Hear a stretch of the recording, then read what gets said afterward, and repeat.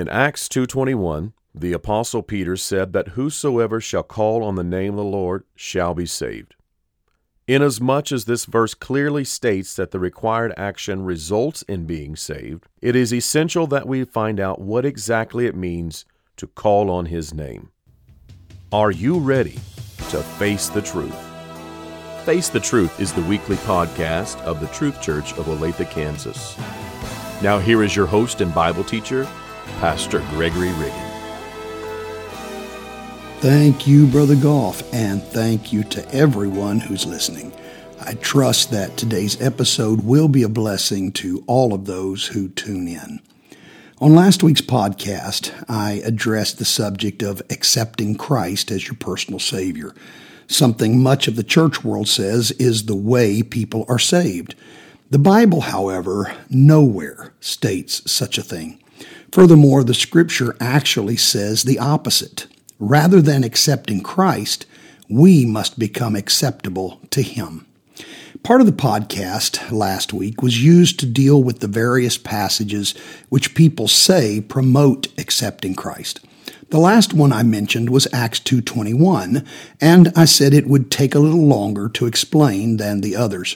I also stated that I've produced an entire Bible study that's based on this one verse alone. On today's episode, I want to take you through the basic concepts shared in that Bible study.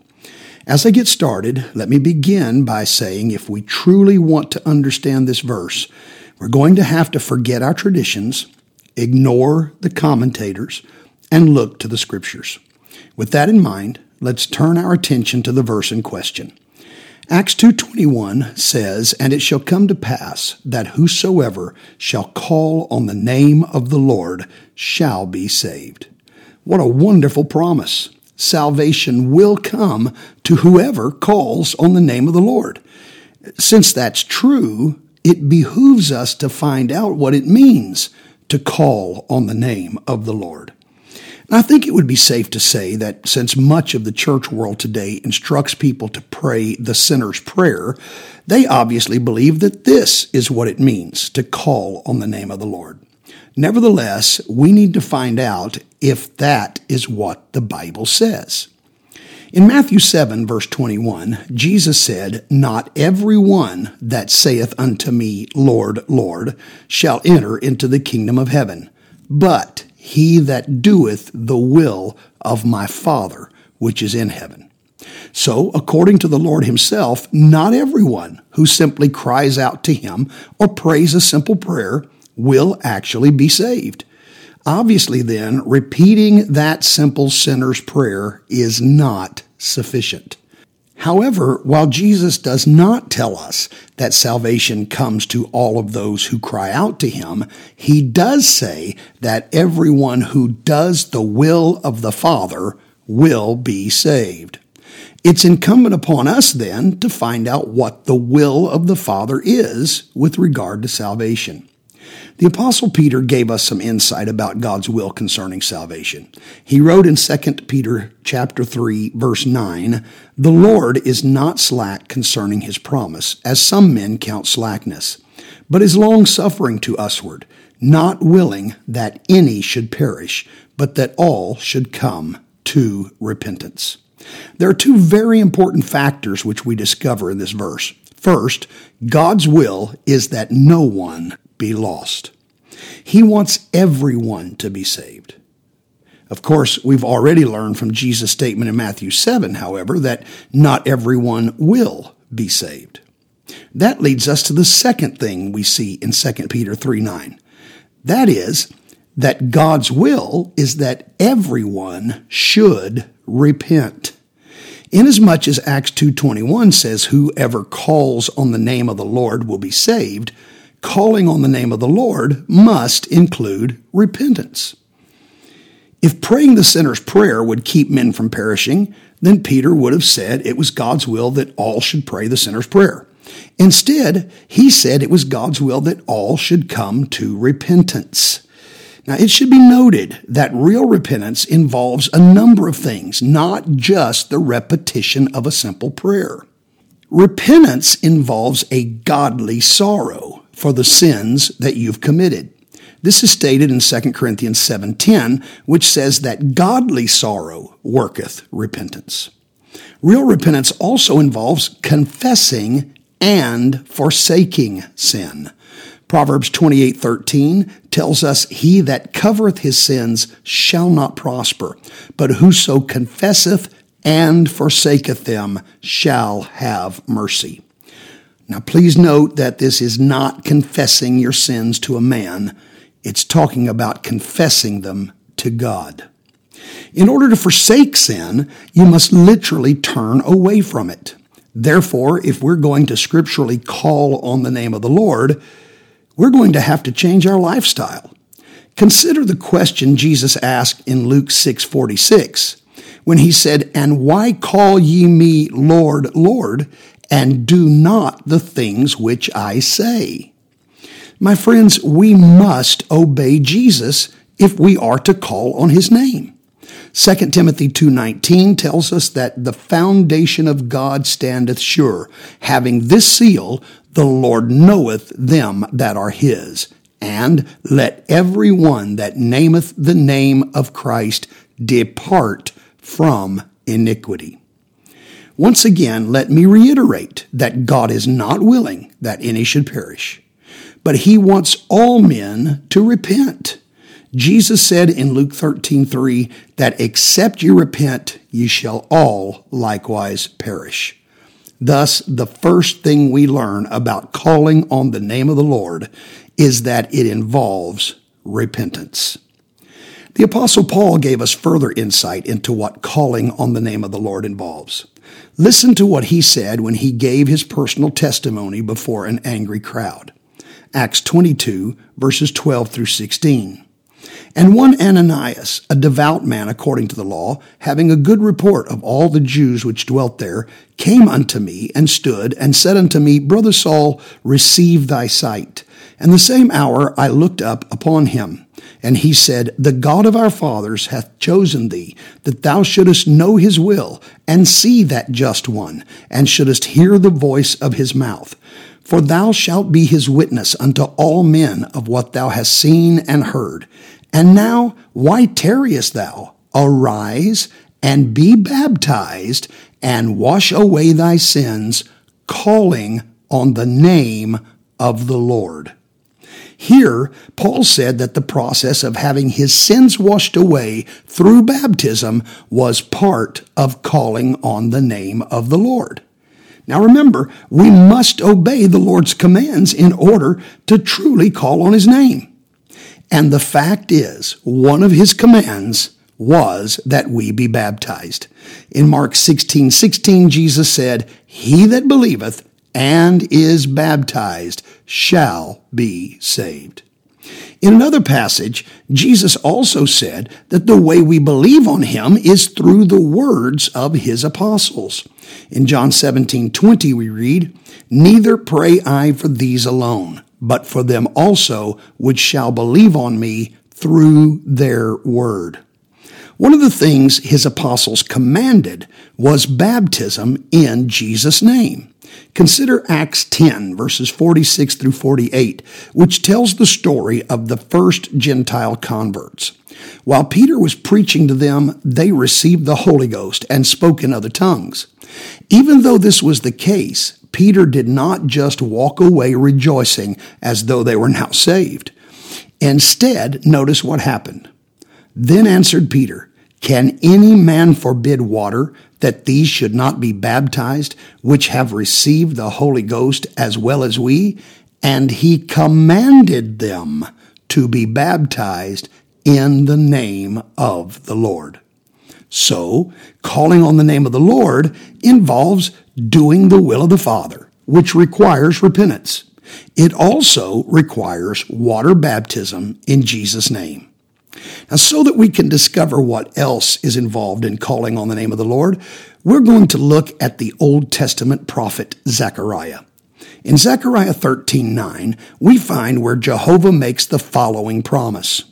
"I will bring the third part through the fire, and will refine them as silver is refined, and will try them as gold is tried.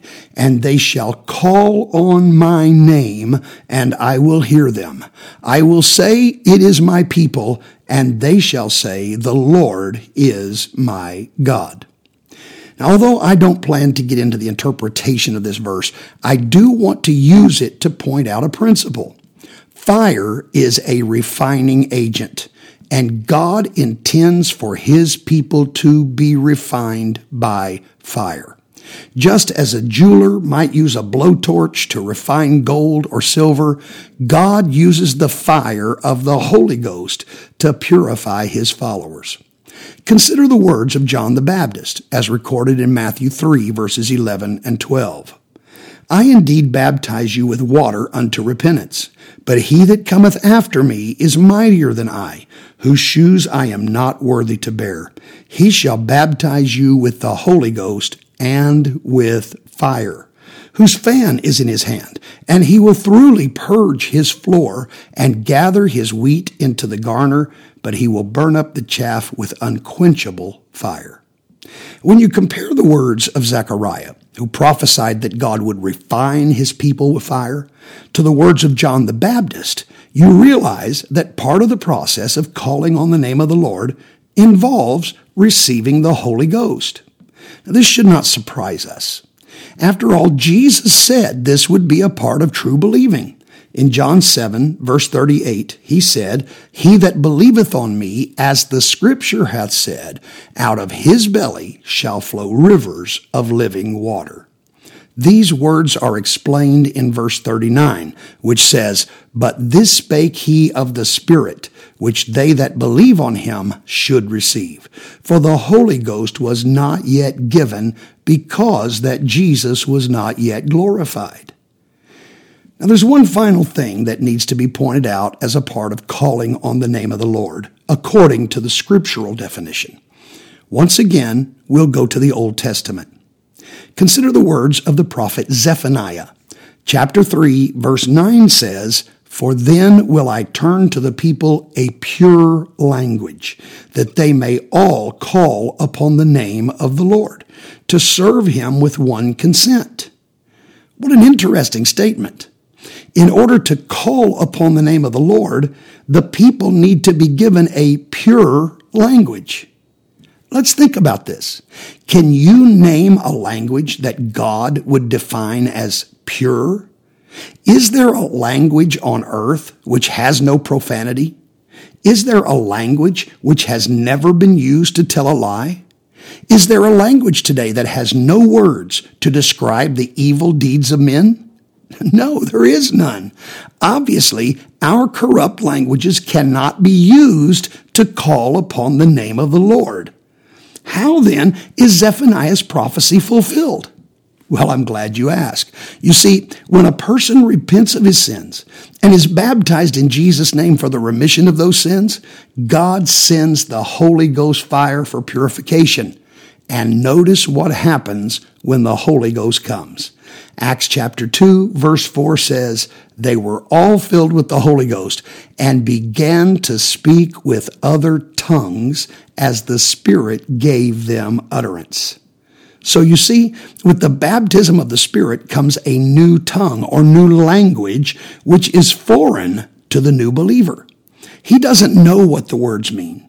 He has no idea what he's saying. Therefore, he cannot corrupt the language.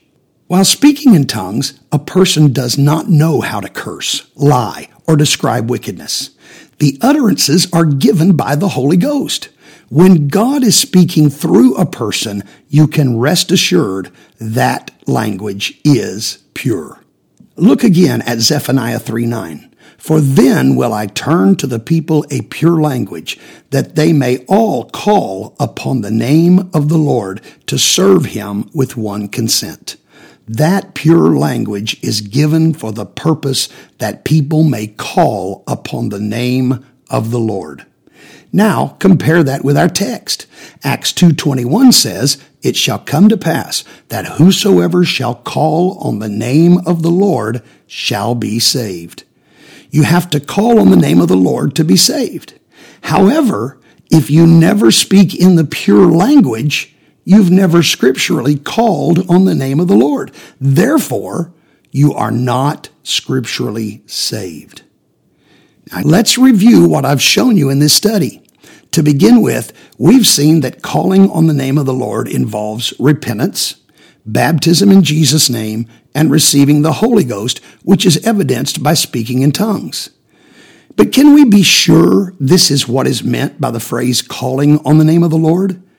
Of course we can. All we have to do is keep reading in the same chapter of the same book where the verse in question appears. We can't just take Acts 2:21 by itself without establishing the context of that verse.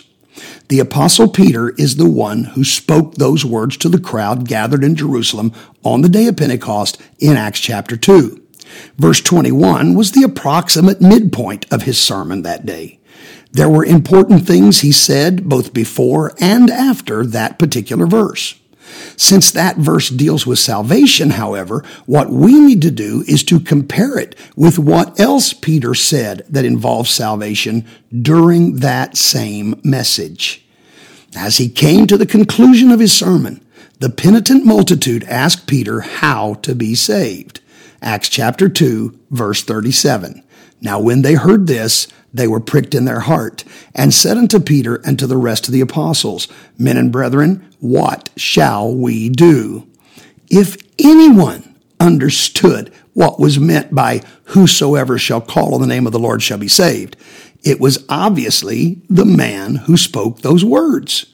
Therefore, when these people ask a few minutes later how to be saved, his answer had to be the definition of that phrase.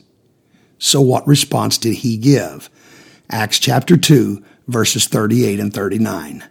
Then Peter said unto them, Repent, and be baptized every one of you in the name of Jesus Christ for the remission of sins, and ye shall receive the gift of the Holy Ghost. For the promise is unto you and to your children and to all that are afar off, even as many as the Lord our God shall call. Peter told the crowd to do the very things we have learned were a part of calling on the name of the Lord: repentance, baptism in Jesus' name, and receiving the Holy Ghost. Friend, if you want to be saved, you must call on the name of the Lord. And if you want to scripturally call on the name of the Lord, you must repent, be baptized in Jesus' name, and receive the Holy Ghost, evidenced by speaking in tongues. As I bring this podcast to a close, I want to say that if you have questions about this or any other Bible subject, please feel free to contact me directly by sending an email to bishop@olathetruth.com. I would count it an honor to address your questions from the pages of Scripture. Also, if you live in Olathe or the Kansas City area and are interested in a free in-home Bible study, we would be honored to take you through the Word of God via Zoom or some other form of electronic media. These Bible studies only take 1 hour and, depending on the subject matter, range from 1 to 12 lessons. Again, my email address is bishop@olathetruth.com. Please let us know how we can help you. We want you to know that you are important to us and that we are praying for you, our listeners, on a regular basis. Thank you, Pastor Riggin. And thank you to everyone who has joined us for today's podcast. We want you to know that we are here to help you in any way we can. If there is anything we can do for you, please don't hesitate to contact us. Send your prayer requests to prayer@olathetruth.com. That's prayer@olathetruth.com. If you live in the Kansas City metropolitan area, we invite you to join us for our services this week: Sunday morning at 10, Sunday evening at 6, and Tuesday evening at 7:30.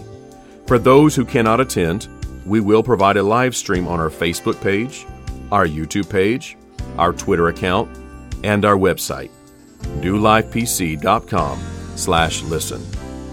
Until our next podcast, Take care, and God bless.